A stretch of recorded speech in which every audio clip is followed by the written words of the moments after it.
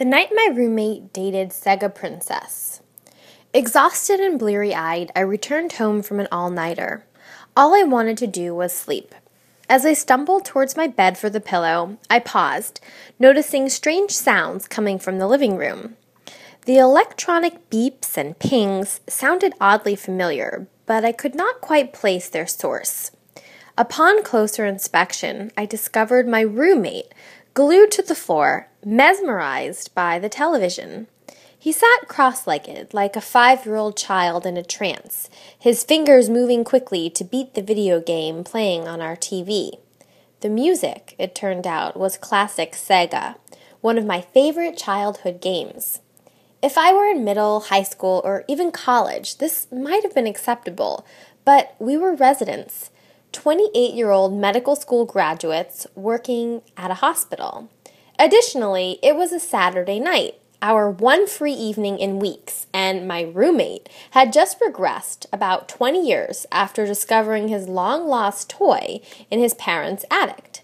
Despite my best intentions of acting our age to bar hop that evening, in addition to time spent poking fun at my roommate for not going out, I let the slumber droop over my eyelids and win the battle for sleep. The next morning, I woke up refreshed. I wandered into the living room, chuckling at the Sega box hastily strewn in the hallway.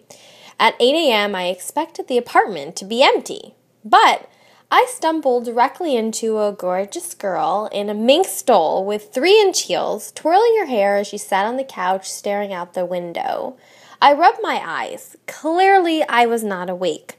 Was my subconscious playing tricks on me, switching Sonic the Hedgehog for the sexy Lara Croft from Tomb Raider, as I dreamed? Nope, it was real.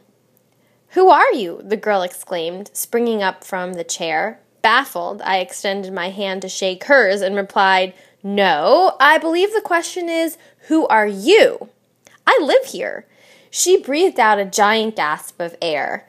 "Dan, you didn't tell me you had a roommate," she shouted. From across the apartment, my roommate opened his door, appearing in his boxers with a sheepish grin. "Stella, meet my roommate." My roommate feigned hospitality at this early hour. Awkwardly, I nodded, wondering how my roommate had gone from playing video games to hanging out with a model. There wasn't time to find out from him then. I gulped down a glass of juice, walked out the door to go to work in the hospital.